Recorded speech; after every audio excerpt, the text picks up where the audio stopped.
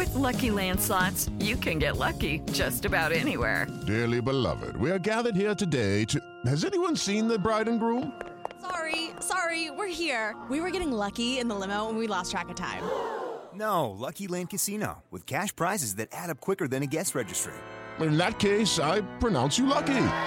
Play for free at LuckyLandSlots.com. Daily bonuses are waiting. No purchase necessary. Void where prohibited by law. 18+. Terms and conditions apply. See website for details. Hello everyone, Stucker here, and just as a heads up for the episode that you're about to listen to, this is actually a patron-exclusive episode that we have pulled in order to put up today because my wife and I are currently still in Tokyo. Yeah, so there's no way we could actually go and record one here right now. But hey, if you want to hear all of our other patron-exclusive episodes, if you want to hear at this point, it's a 3-part series that we have so far done on the French Revolution, of which it is going to be a 6-part series, then by all means, you can go and check out Patreon down below in the links because there are still so many more episodes that we have, and they are all ad-free, unlike whatever you're listening to on, whether this is Spotify, Apple, or literally anything else. Either way, go ahead and check that out, and also make sure to check out the sister podcast, which has just launched here recently, The Mystery of Everything. It is led by my wife and her friend Brenna, and it is a fun one. It dives into all of the different little mysteries and all the weird little shit throughout history, and also science and all this other stuff. Like, as an example, the episode that they're releasing is on USOs, which is not to be confused with UFOs. This is unidentified submersible objects, like aliens underwater and stuff, which I can't even begin to explain it. That is her job. That's from her episode. So if you want to know what it is that she is talking about, then by all means, go and check out the links down in the description. I appreciate you all and enjoy the episode. We're making this little insert here at the end of the episode because we realized that we probably needed to say this as a little bit of a disclaimer before things begin. But the content of what we're talking about today does include a lot of stuff about body types and images of people over time. So if you suffer from body dysmorphia and if you have any kind of issues with these and don't feel comfortable with it, by all means, skip over the episode, or the moment you do feel uncomfortable, feel free to close things down. Don't try to stick it out for that here, because we do go into a lot of different stuff with people's bodies over the years. Especially how, society's made women's bodies change to fit the fashion sense of the time. So just if you're uncomfortable with that, Just keep it in mind. Hello everyone, Takuya here. And I'm Gabby. And welcome back to a patron-exclusive episode of the podcast, my hoes. Welcome back, and thank you all for your support, despite the fact that we are recording this now on, what? It's a Tuesday now? Monday. It's Monday. Sorry, it's been a long weekend. It has. We were supposed to get this done Saturday, but then we had all the other sets of work that we had to get done for a series of ads that we were doing, among other projects, and it just all ended up going behind. Not to mention the news and everything what has been happening with around the world. Also, we made friends, so we wanted to go see, how that works socialization, out. That whole thing. Yeah, it totally. I don't just spend all day here locked in my garage. It's a rare occurrence that we make new friends, I think. Actually do things. Yeah, besides the same routine of what we've ended up doing over and over again. Yeah, no, exactly. But it is still something that we had a lot of fun with, and I do apologize for getting a little bit behind. The plan is, as we're doing stuff for the podcast, is that we are going to be recording things well ahead of time here again, which is a thing that we had done for a while, and then kind of stopped doing when we got really busy with other projects. But we're getting back into that. Also, we're going to be completely revamping how everything works with Patreon, and there's a lot of changes that are going to be coming that I'm hoping are going to make stuff significantly more beneficial for everyone involved. It's just we will be doing 2 patron exclusives a month instead of 4, just because writing 2 podcast episodes per week is a lot, especially when we have the 2 YouTube channels and I'm starting grad school. So it's correct, which Gabby is not going to be able to then be involved in nearly as many things if we were trying to keep that same schedule, because of what's going on there. Not to mention with how the YouTube channels have taken off, especially the actual history page, which thank you all for being there and supporting all that. So a lot of the benefits that we're going to be providing are going to be specifically for that YouTube channel. But today's episode is actually something I think you guys are going to think it's super strange. We've had it close to your heart, Gabby? Does it very personal to you? Yeah, it's a full-on supportive episode, I think. It's really, yeah. We can't be too restrictive with this topic. This episode is on bras. And I think how bras are linked to paratroopers. Oh, yes. Yes. That's where it all started here. I have a whole section later on in this because specifically Alex Roots, or AMR, in Discord here, and also on Patreon, he had sent in a request to cover and talk about paratroopers and bras and how they used them in World War II. And I hadn't heard of this fact before, so that sent me down a whole kind of rabbit hole where I was researching the entire history of bras from the very beginning going into modern times. There's a lot of information on this. Well, it's also interesting because when did bras actually start being used? I was always curious about that because obviously people use corsets. Did they also use bras? Exactly. So what technically qualifies something as a bra? Like, where is that fine line? That's what we were trying to research and find. Interesting. Okay, well, let's see. Exactly. So, for anyone who is confused about what we're talking about, if you are unfamiliar with bras, which I in this case, I don't know how you would be. This is like in the beginning when we're starting talking about the history of things for like potatoes and apples and all that other kind of stuff. It's a very classic garment. Everyone is aware of this. The brassiere, or the bra, as the shortened version of the name goes, that is, as everyone is aware, the feminine undergarment, not undergovernment. Could be under government, though. We could be talking about that. But either way, the purpose is to cover, to support, and to change the appearance of breasts, depending entirely on what type you are using. This is the thing that is the intersection between fashion and function, entirely depending on the type that you are getting. Also, the type of person that you are and what it is that you prefer, though that function is something that has been called into question over the years because it varies depending upon the time and the place and the type, and also the societal standards of whatever it is that you want to say. Like, some people think that it's like if you aren't wearing a bra, that is inappropriate.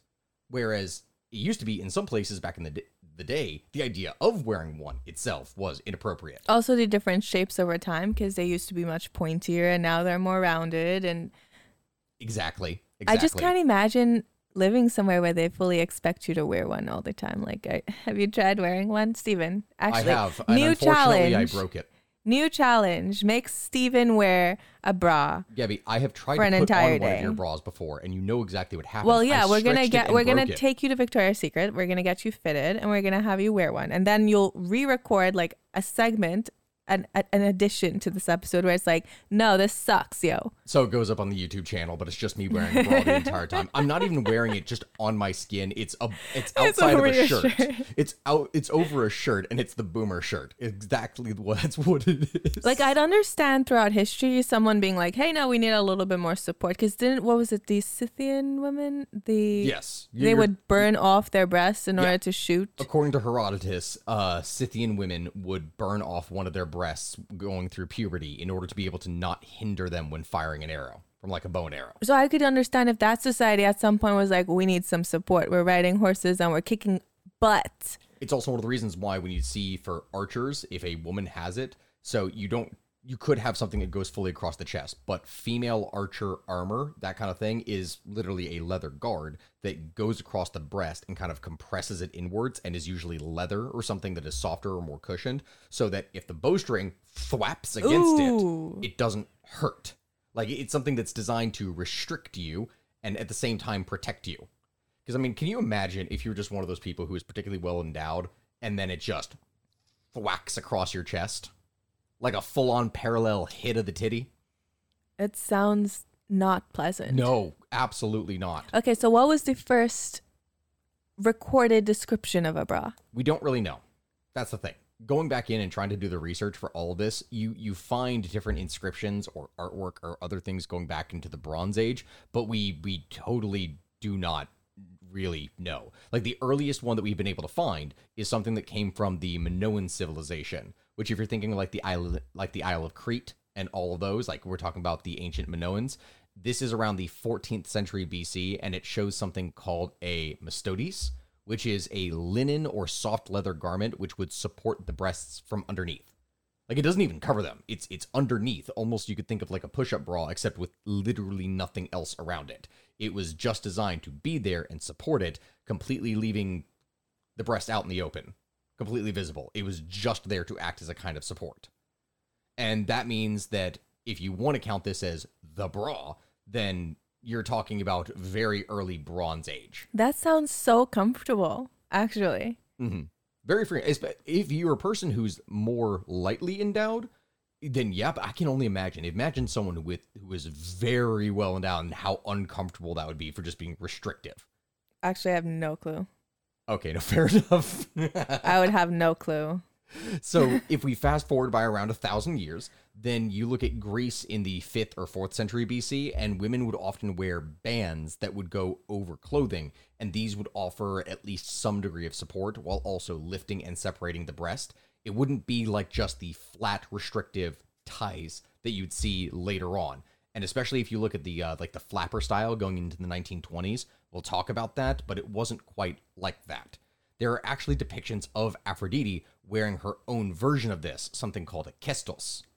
And then if you go a little bit across the pond over to, well, I say the pond, that's usually the expression from like Britain over to America, but you look at, say, across the Adriatic, and you look at the Romans, then we have Roman bras or something called memellare, which memellare, that's the idea of it.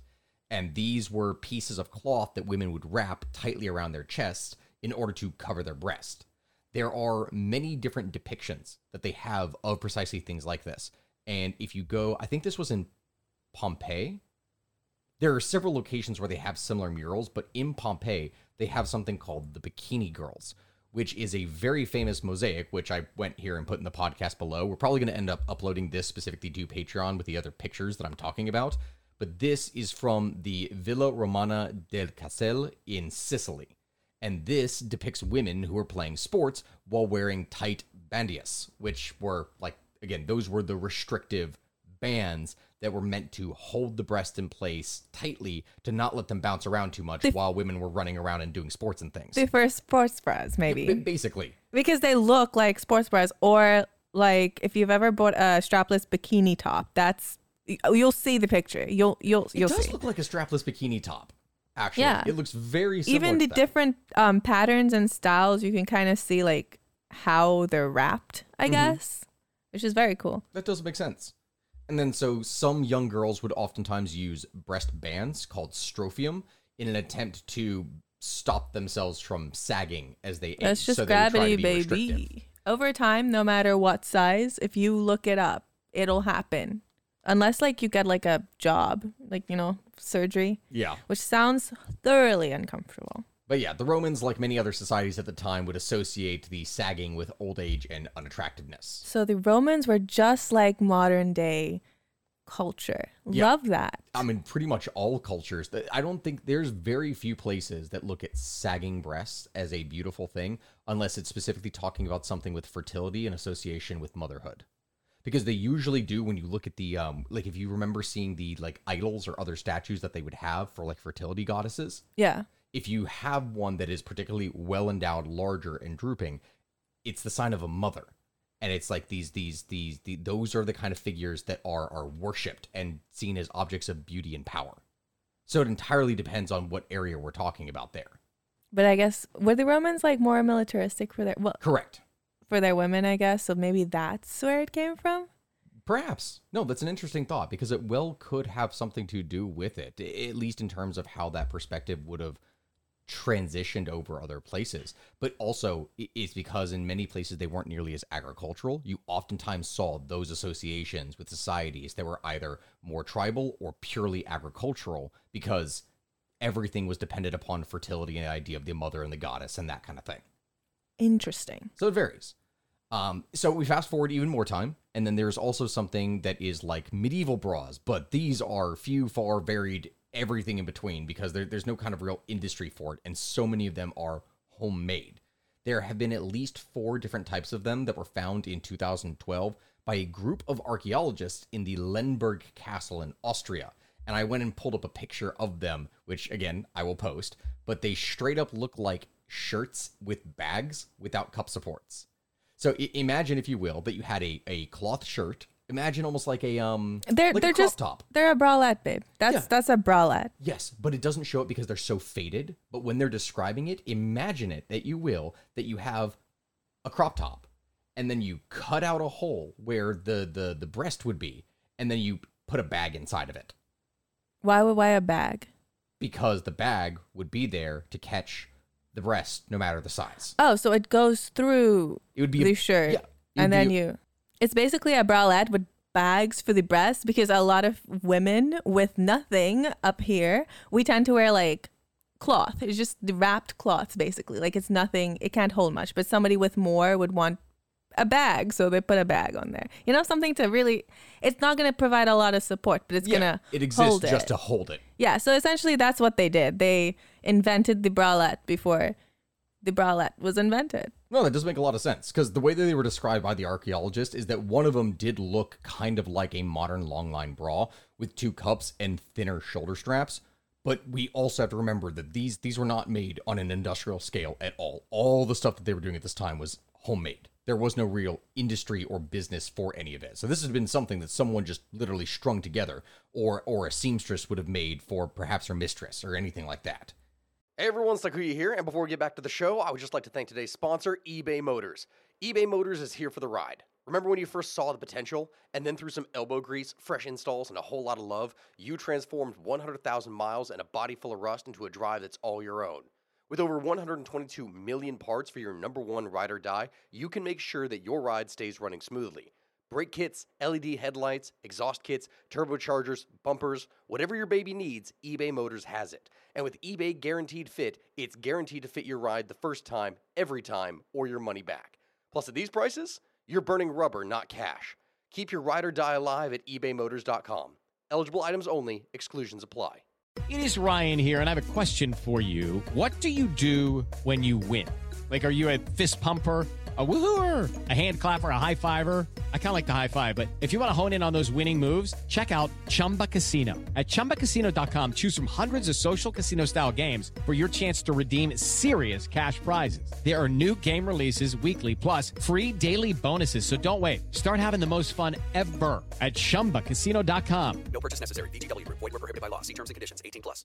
There were cases here when it came to nobility. Like you had one person, Henry de Modenville, or Henry de Modenville, because I know it's French. I know that I mispronounced Henri de Modenville. Henri de Modenville. I know. And the double L is a Y-ish sound. I don't know. It's fine.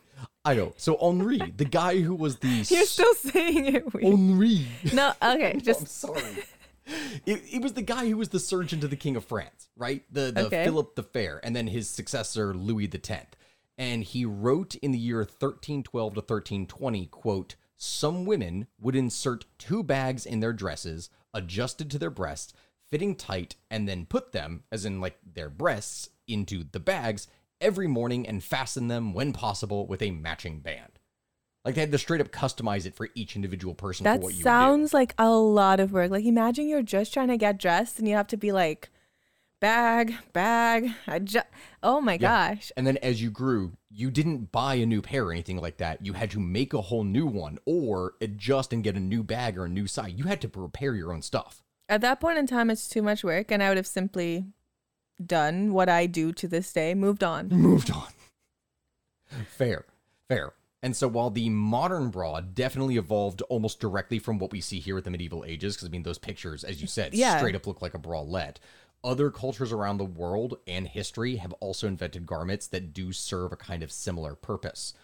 Like, as an example, one of the ones that I was able to find was in China, which China has produced many different types of undergarments and things over the years that are somewhat similar to the European bra and corset, and the most similar one that I could find that was simple to what we were talking about before was something called the dudou, which was a diamond-shaped garment that would be used to flatten the breast, and it said, and I quote, "preserve the stomach chi," because everything in there was like tied to your physical health and balancing your chi, and you couldn't be too restrictive, but simultaneously needed something to support not just your breast, but for a woman, it was also connected to her stomach. Interesting. So, yeah, this was something that was developed in the Qing dynasty, and I pulled up a picture of it here so you could kind of see what I'm talking about. If you've ever seen... It's a halter top. Yeah, it's literally a halter top. Yeah, except it would be way tighter. Well, okay, so it would provide support. It would. That was the idea. Imagine a band that was stylish, and the purpose was it would be tied tight and bind it. In fact, they wouldn't even just do this. This is something that is done, the image that I'm showing, kind of like a model. They would have something like that, typically over clothing. Okay. So if you had clothes already underneath, and then that was put, and that would provide the tightness and support. Interesting. So the history of the bra, if we're looking at that, kind of proceeds in the same kind of style of general support, has to be individually made, has to be suited for each individual person as time goes on. But everything takes a bit of a shift going into the 16th century because a certain device gets made that you cited from the very beginning. The corset. The corset, exactly. And all across the West, they started to adopt this. Also, I feel like a corset, anyone that I've had, if you have a good one and not just a decorative one, would kind of like lift also. Correct. It depends on the style. But I think yes. The style and also, I guess, the person. But I think it will also provide some sort of support if you get like a good one that like goes up. It does, though the origin behind where the corset became exceptionally popular is not for providing support. It's instead entirely based around the waist. Which, I mean, we would talk about before how the corset was designed, enhance the bust, make the waist thinner. Like, that was the idea behind it. And that's why people would bind themselves so tight to the point that they straight up couldn't breathe. I have a question. Yes. Did a guy come up with the corset?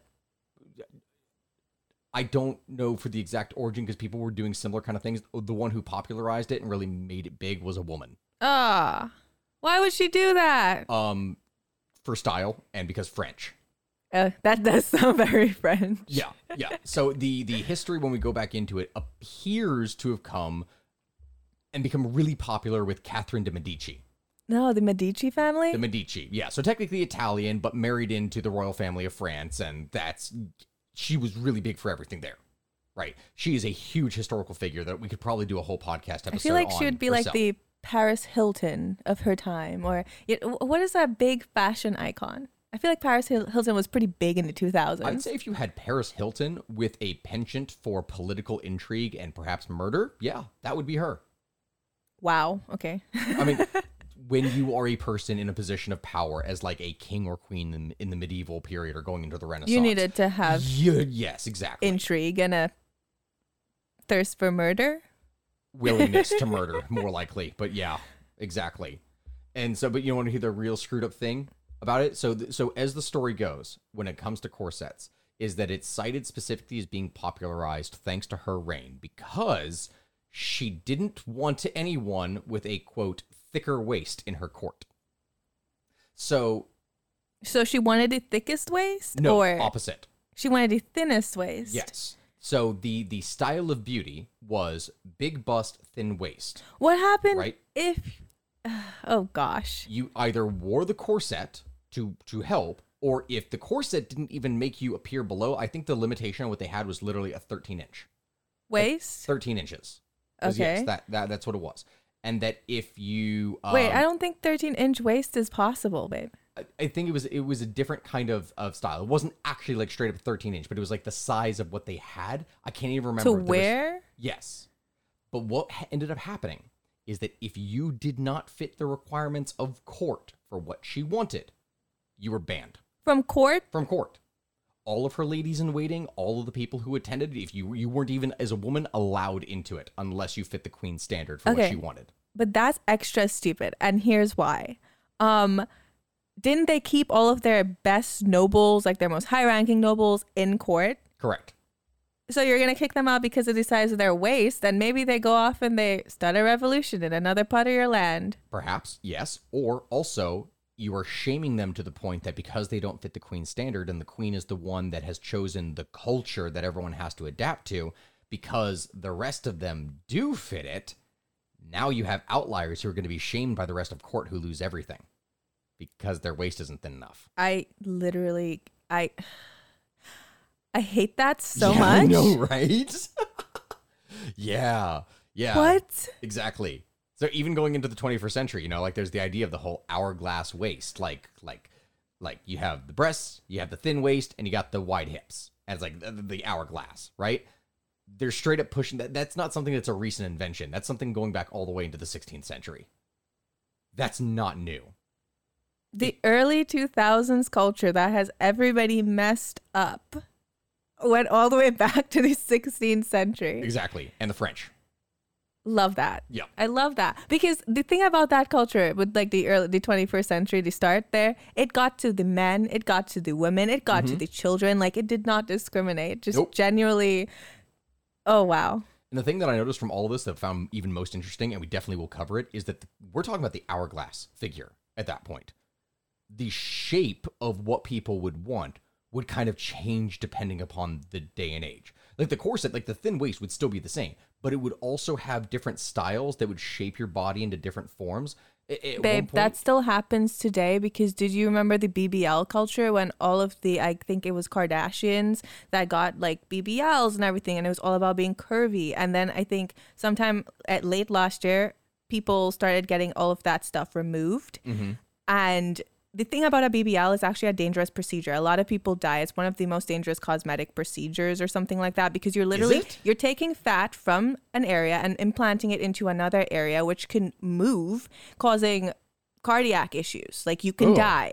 Like if it gets into your bloodstream? But they popularized the BBL, and it was a body type. It was what people wanted. That's standard. And then I guess they got bored with it, or something happened, and they got it removed, and everyone started going back towards, like, I've seen so many articles and so many videos this year that's like, thin is back in style, forget curvy. And I'm like, that is people's body types. We don't have a bunch of money to just spend changing our body type every time somebody with a lot of money decides they're bored. There's also a key difference when talking about things for, say, fashion, that you can choose for changing up clothing styles and things that accentuate or do stuff, like in the case of a corset, and something that requires surgery. Babe, I feel like back then, if she banned people with thin waists from her court, if she had a procedure to like surgically do it, she would have. Oh, yeah, no, absolutely. Well, that's we're what I'm talking about saying. European monarchs back in the day and age. Yeah, of course they would have definitely abused the power to do stuff to their populace. That's what I'm saying. Easy. It's just crazy to me that it's been this way since the 16th century. Oh, my God. Yeah, so I mean, when we're talking about these corsets, like even going back into that day and age, the only reason that they were able to do this stuff in the first place is because of the material that they were made out of. Now, at first, you have to think how much harder that would have been, because the corsets of the early period were not like what you would have seen in the later stuff. The early ones were things that were made out of cloth, of silk, of material that was more pliable, but then you could bind tight, but you had to actually use force to tie it. Whereas the stuff that would come later, that would end up being reinforced with things like metal, with bone. Whalebone, right? Yeah, whalebone corsets. Was one of the big ones that they would have there, yes, because it was such a perfect material for it. They would use all different kinds of stuff, and the bone material going into it would determine the quality and the expense of it, but the highest quality, those were the whalebone ones. That's what you'd want. Whalebone and silk with... There was another thing. I can't remember it. That's going to bother me now. But whalebone and silk were primarily the big ones. I was able to find one as an example here, although I didn't get a picture. That was the Duchess of Montpensier, Anne-Marie-Louise d'Orléans. She had a metal corset that was decorated with a crown.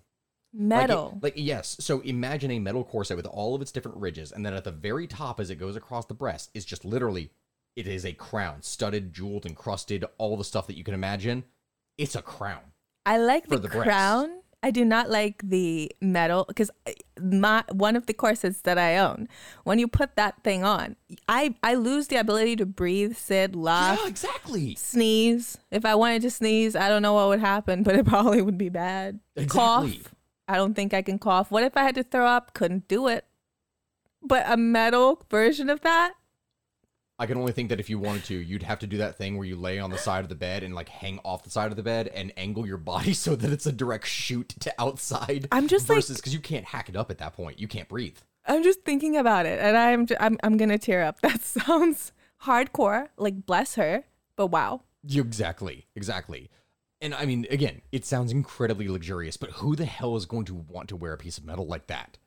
Then you fast forward a bit of time, late 19th century, there's a British archaeologist named Sir Arthur Evans who discovers a Cretan figure that dates back all the way to 2000 BC that had a topless woman with a very small waist that was cinched with a belt.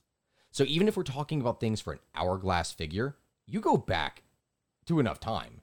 This kind of standard idea has always been a thing, at least among certain people. And people were always using things, even if it was only belts, to bind them before they had better technology or understanding of what would cause what to be able to do these things. It's gone on forever.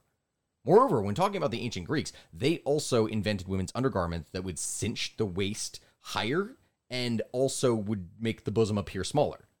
And the reason we were talking about the whole smaller thing, because that is a style that would change depending on the time, place, and period we're talking about, is because the Greeks, in many places, espoused a more boyish figure as being beautiful. So a woman with larger breasts was not what they would wanted. They wanted someone that was tiny all around. Ugh. I should have been Greek back in that time period. You would have been ideal for that. It would have saved a lot of bullying, actually. Exactly.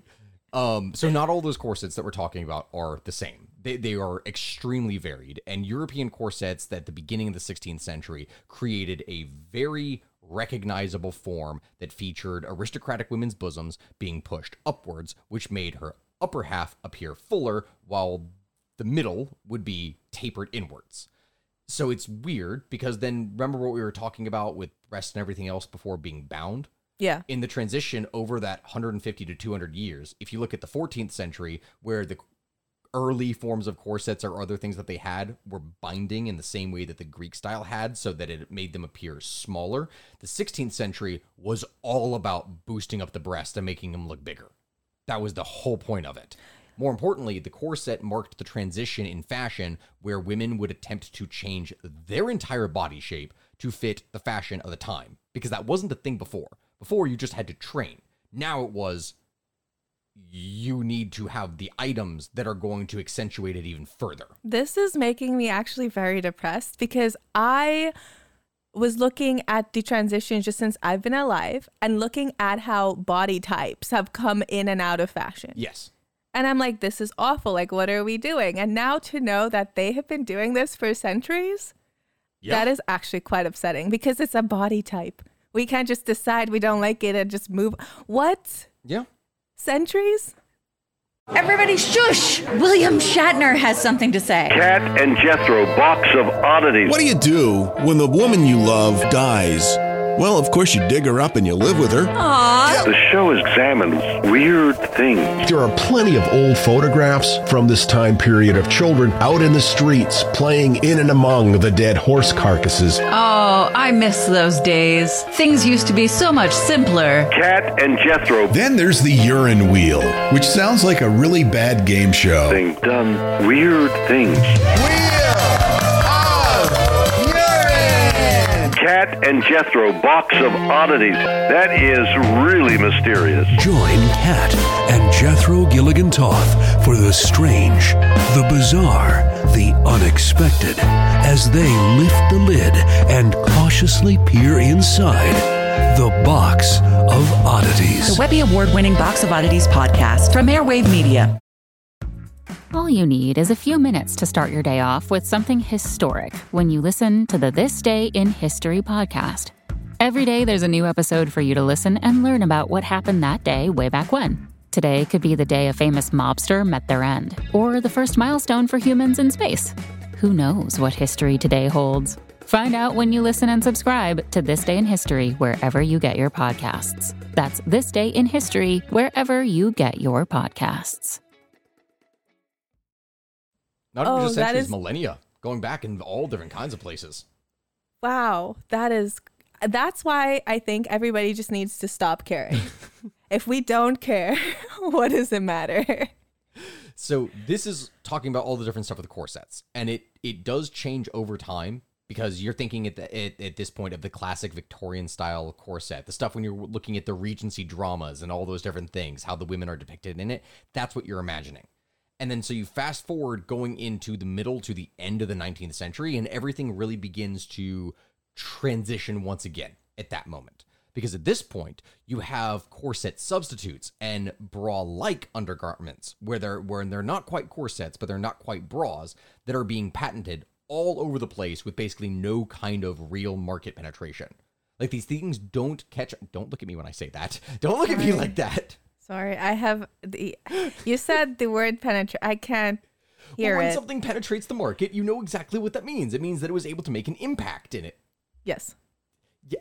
Okay. Anyway, that's the whole point, is that you have all these different groups, all these different inventors, men, women, everything. They are making all these varying different types that are being individually made and perhaps sold, but they don't ever really make it on an industrial level. They don't become any kind of dominant company or anything like that. Instead, it's still something that is suited towards the individual. As an example, in the year 1893, you had a woman by the name of Mary Tuckett, who patented a brassiere that included separate pockets for the breasts and straps that went over the shoulders, as well as having hook and eye fastening, which looks extremely similar to modern bras, but it never took off. Why? It's not one of the things that ended up selling. It wasn't in for the fashion at the time, didn't have the material, too expensive, just not something that people were able to produce on an industrial level. There wasn't any real reason. And then there are varying different sources that describe different people as being credited with being the first person. But the most common one that I could find stated that Hermine Cadolle, that is the individual that could be considered as being the inventor of the modern bra, because she showed a corset bra that was actually a two-piece. So it was a two-piece undergarment that was made of a corset that was just cut in two. And you would mix and match depending upon what it is that fit your particular form. So it wasn't just a one-size-fit-all entirely. Instead, you would have the top part of the corset that would bind and be hooked to the bottom part for your waist, depending on the size of your waist, and that would be the top part, the first bra. But it was something that was then called a split corset, because it was a corset that was split in two. That was the idea of it. And this was something that was sold for years, but it wasn't until 1905 that the bra, and exclusively the bra part, I don't know if that's actually going to be picked up by the microphone. I just elbowed I just elbowed like the bench really hard. But that part would not be sold until 1905. And she showed this at the World Fair in 1889. Correct. For reference of the time frame. Correct. So it remember still when took we did like the whole almost Chicago World Fair? Yeah, it almost took like 15 years for that to be sold separately, because I guess people were still really into corsets. Not to mention, everyone at the time was showing off the, what would you even call it? Experimental goods. It wasn't anything that was the standard at the time, but people were showing the innovation and invention that they had. So that's where that comes into play.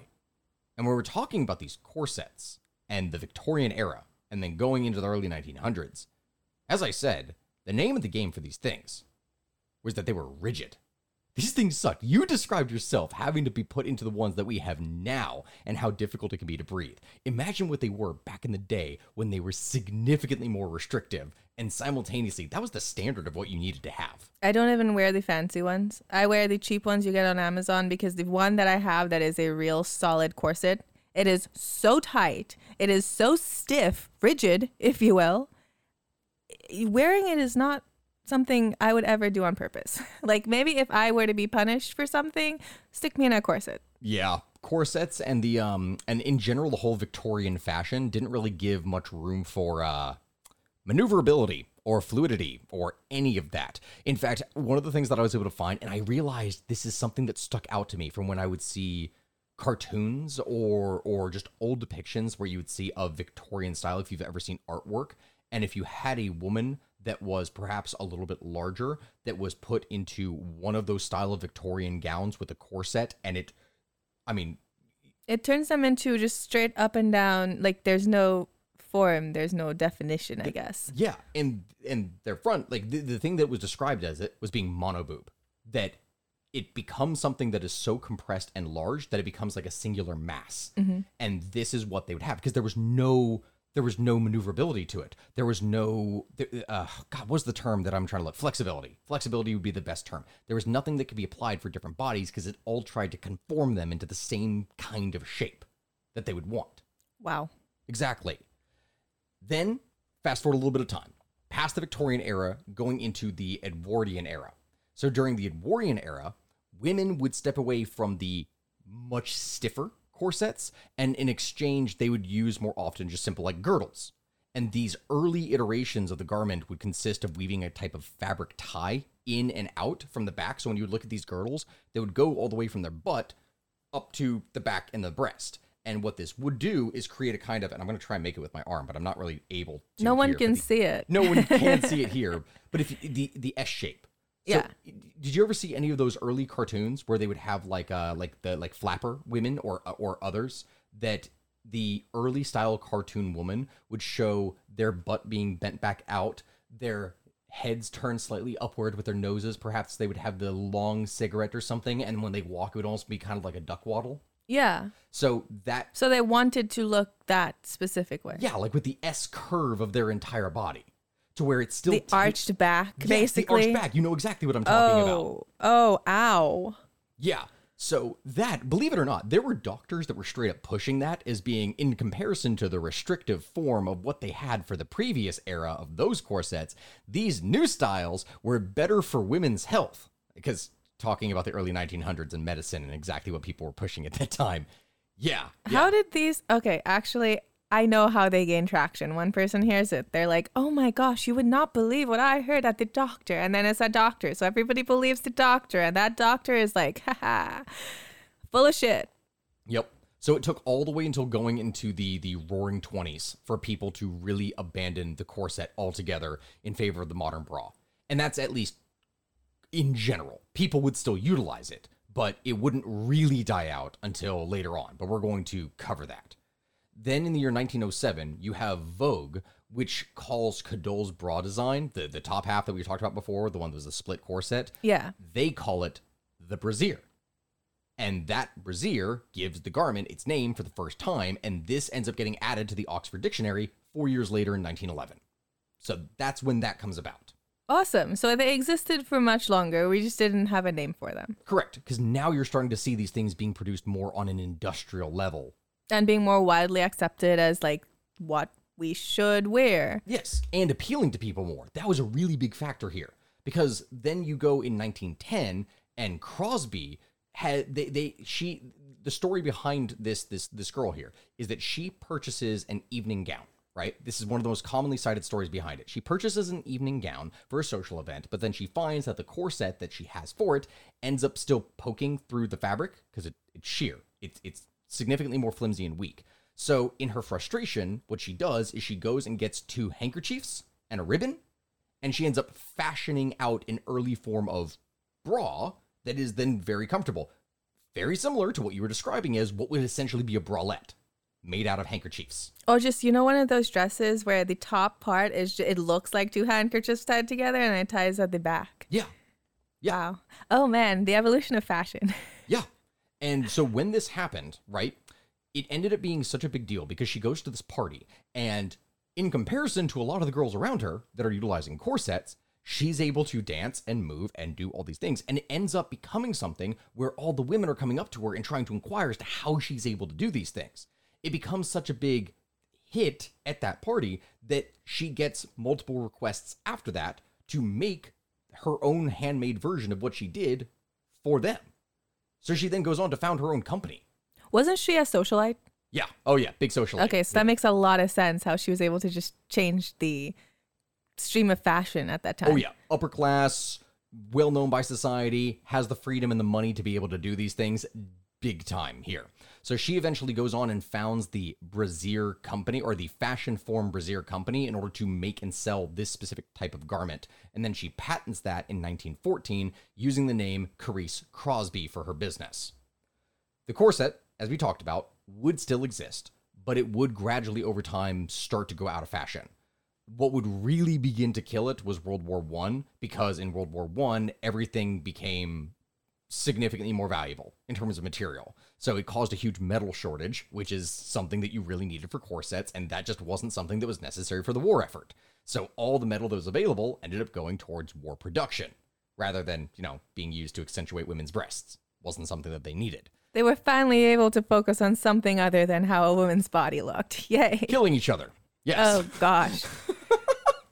So at the same time, because this is, remember, World War I, and while it's not quite the same stage as World War II, more women are starting to go into work at this time and live outside of just the home. And so the corset was no longer something that was nearly as practical as it was Imagine before. trying to do a job, like even if you're just sitting at your desk or whatever, you're trying to do a deep sigh and stretch and you're in a corset. Oh, God, no, it would be awful. It would be absolutely awful because you do this, you'd stretch up, but and also, then your arms might get stuck. Wasn't there a lot of factory work too? So like a corset in factory conditions. Oh, my God. Imagine with the heat and the machinery stuck inside of a factory wearing a corset where you could barely breathe.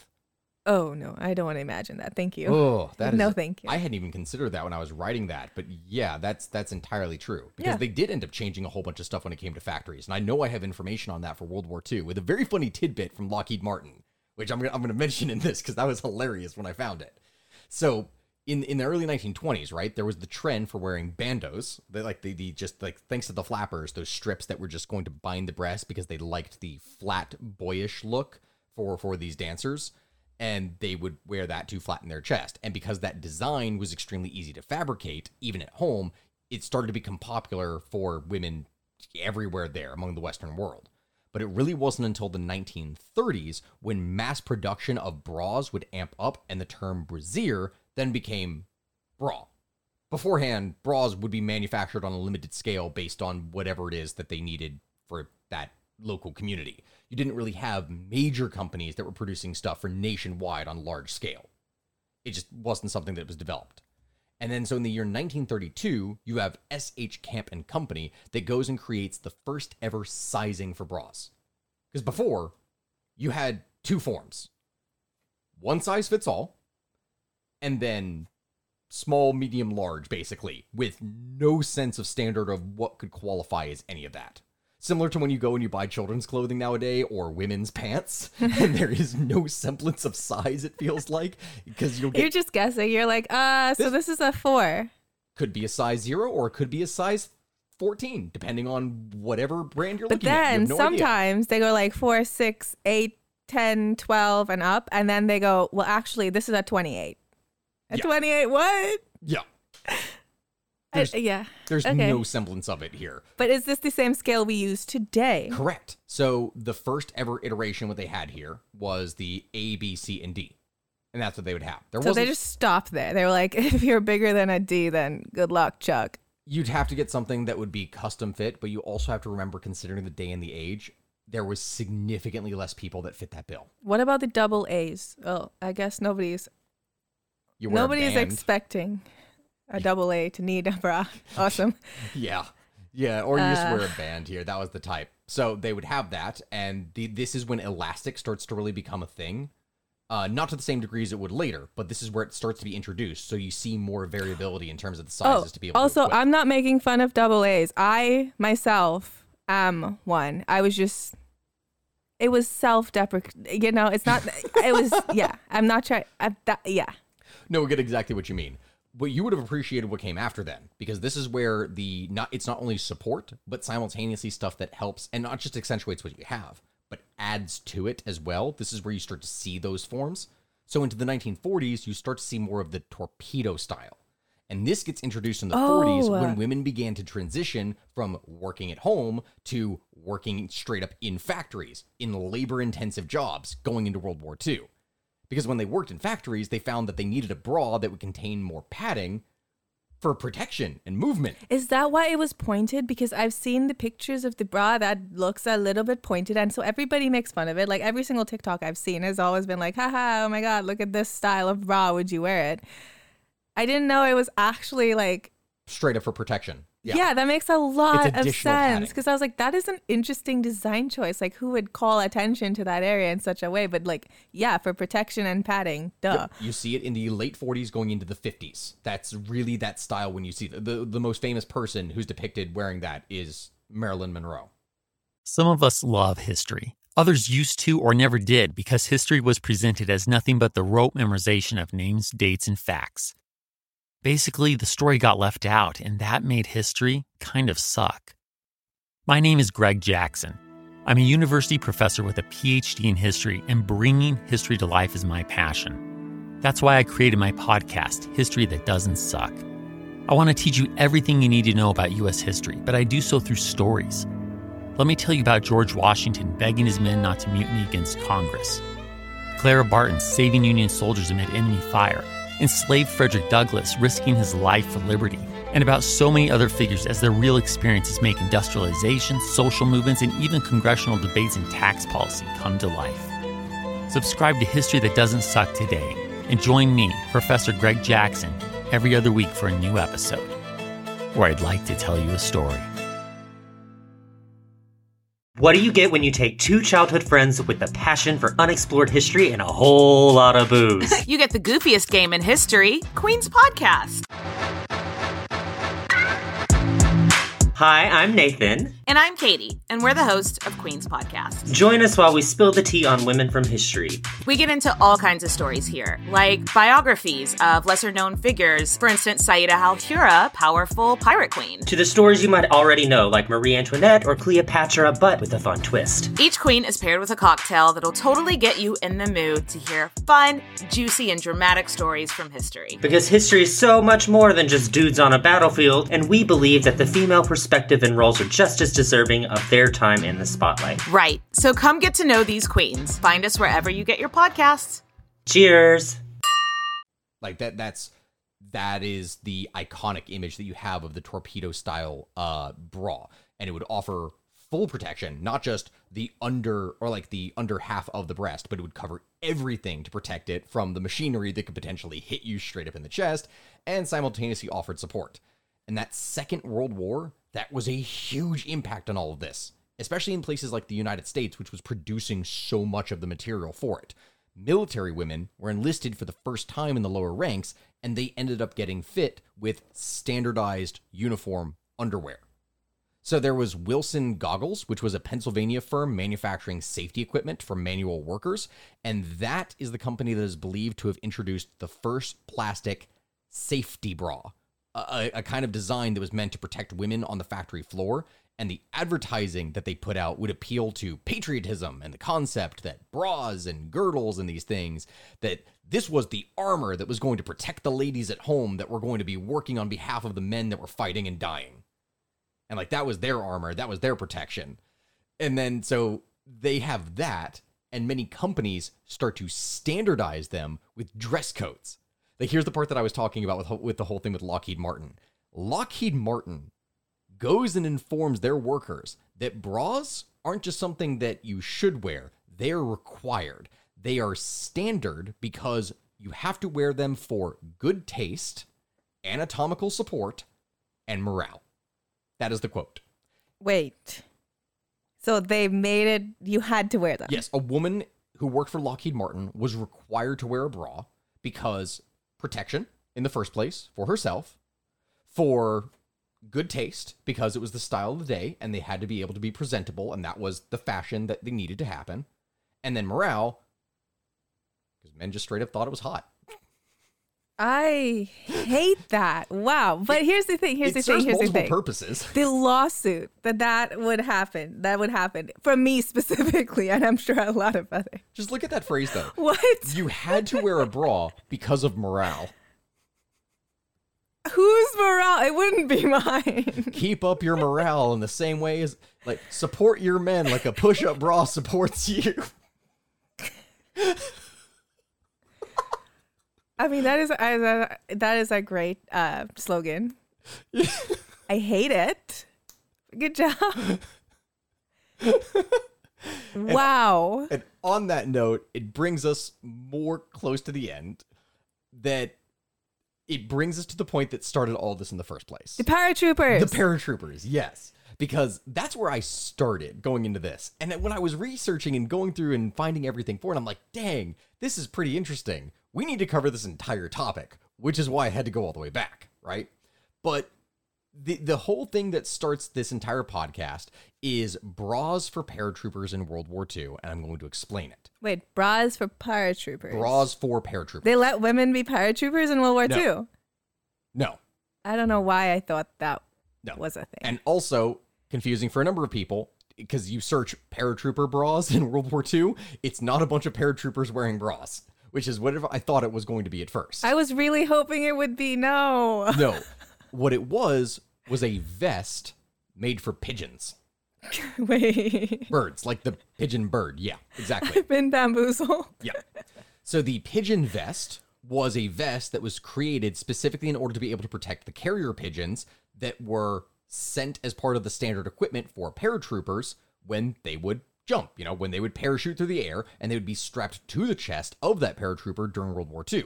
And so once the paratrooper would hit the ground behind enemy lines, the only way that they could communicate with their headquarters or doing anything, giving updates or requesting reinforcements or anything, was by sending a pigeon. So you would jump with the pigeon equipped to you. Once you got to your position or whenever you needed to send a message, unhook, tactical pigeon, write out the message, gone. There you go. And that's what it would be. And so then you're probably going to look at this and go, okay, this doesn't make any sense. What the hell does this have to do with brassieres? That doesn't make sense. Well, the pigeon vest was designed and manufactured by a brassiere company. That was the whole point. Maidenform, one of the really big manufacturers for brassieres at the time. And it was on December 22nd, 1944, that Maidenform agreed through contract to make 28,500 pigeon vests for the US government. They had to switch from, as many companies had to do at the time, from peacetime production of just bras to instead produce the necessary equipment that was needed for war. So they didn't just make pigeon vests. They also made parachutes. They made all the different supplies that would go into that a bra company was capable of making, padding or anything else that was specifically needed for military personnel. So that's how a bra company became involved in World War II. So the paratroopers did not wear bras. No, they would have vests. And actually from this, I pulled up the pictures so you can see exactly what I'm talking about. And we're going to post these to Patreon. But here's a blueprint of what it looked like in the first place. It looks like a pigeon corset. It literally looks like a pigeon corset. You're right. I'm literally in tears. So it's a little vest that would go around the pigeon, and it's hooked all in here. It's got a little string in back, so you can tie it up tight so you have it. And then here's the little belts that would and the strap that would cinch to the chest of the paratrooper, and that's what that looked like. And this is like the early blueprint design for Maidenform and what they utilized. And then I wish this was on video because you guys, I am in tears. I think what I'm going to have us do is we're going to take our patron exclusives. We're going to video those when we record, and we'll post them to the YouTube channel as a member only, and we'll share it to Patreon. Oh, that's a great idea. That way you guys can actually see what this looks my like. reactions because I cannot.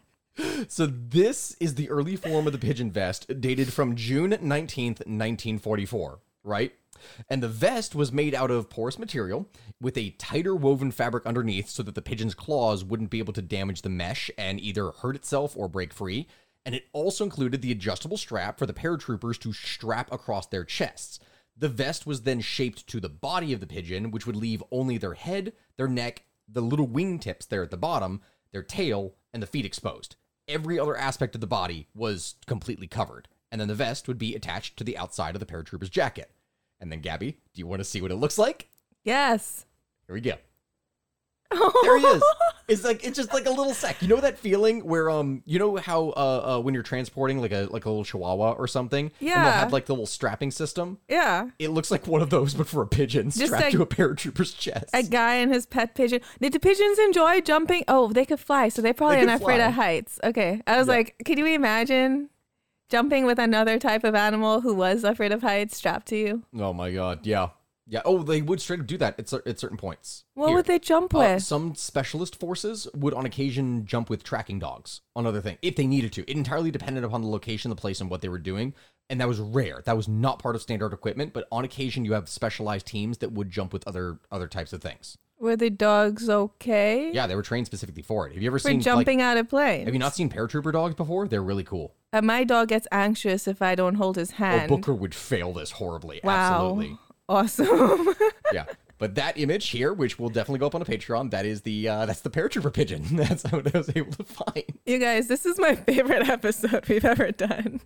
And so, as I said, these pigeons would carry messages that were in tiny capsules that were attached to their leg, and the capsules contain any number of things. It could be messages, it could be blood samples, even tiny cameras, or like film if they had taken pictures, and now they needed to send it back to headquarters to report. And oftentimes these carrier pigeons, also called homing pigeons, were really the only form of communication that soldiers on the front line would have during World War II, because you didn't really have the like you could have a radio operator, but what happened if your radio got damaged? And even then, the radios of the day when they were messaging back were huge affairs. So if anything went wrong with it, the most reliable form of communication that you really had were pigeons. The Germans had the Enigma machine, and we had pigeons. Oh, everyone had pigeons. All of them used it, both sides. And not only that, but guess what? Remember how people would train stuff like attack dogs and other things? Did they train attack pigeons? No, hawks.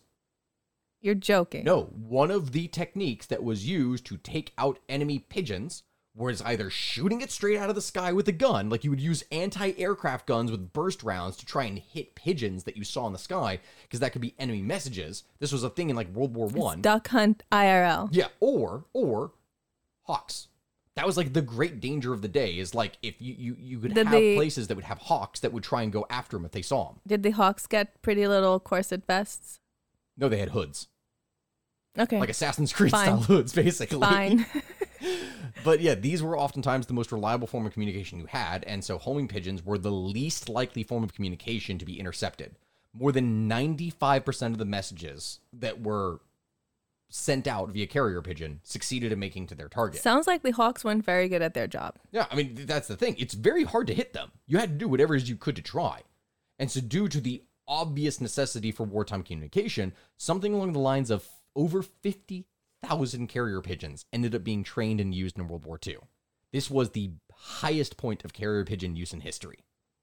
And then the pigeons' average speed was around 50 miles an hour, and their average flight distance was 25 miles or so, and they were capable of traveling up to 2,000 miles, but that was not something that would happen. Like, you wouldn't have to do that, especially for the short-form communication.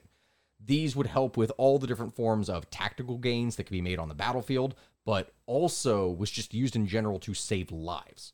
Like, here's one of the point. You're a paratrooper. You've landed beyond enemy lines.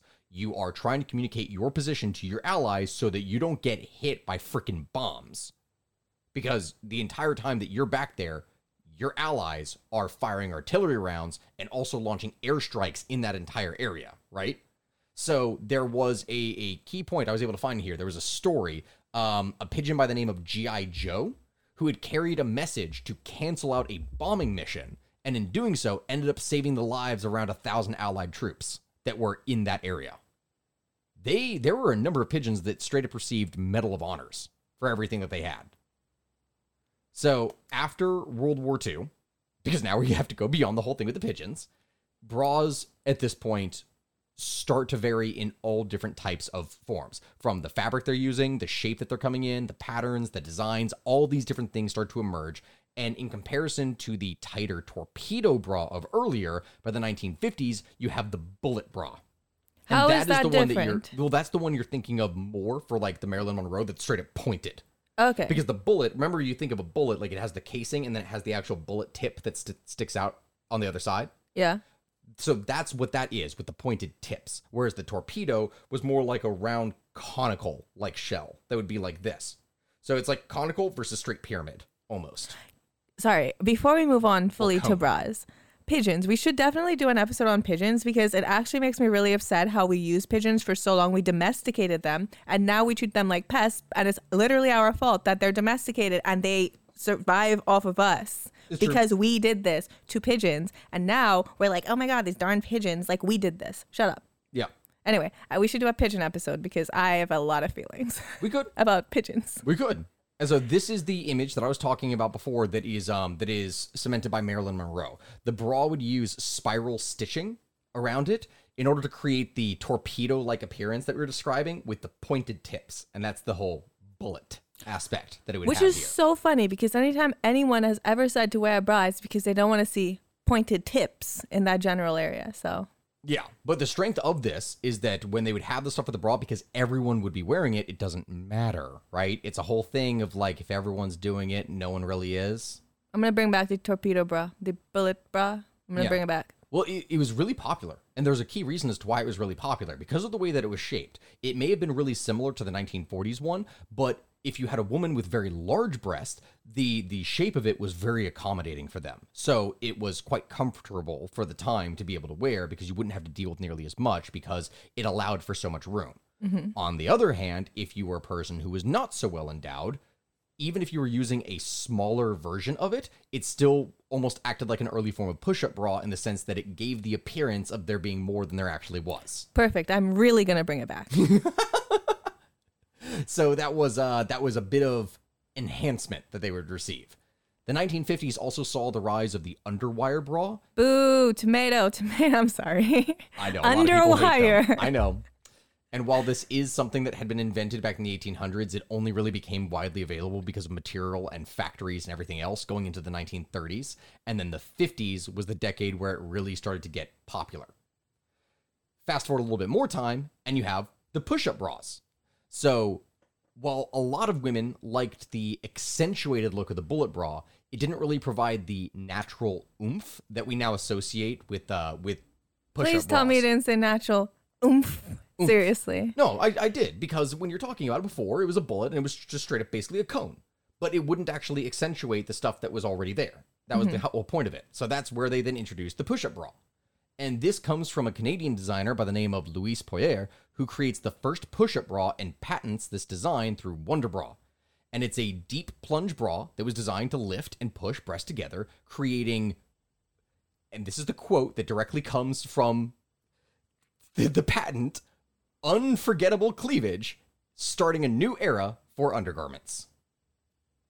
Unforgettable cleavage. Unforgettable cleavage. That was the whole point, because the entire purpose was advertisement, right? This is the 60s, Gabby. This is the era of free love and birth control and everything.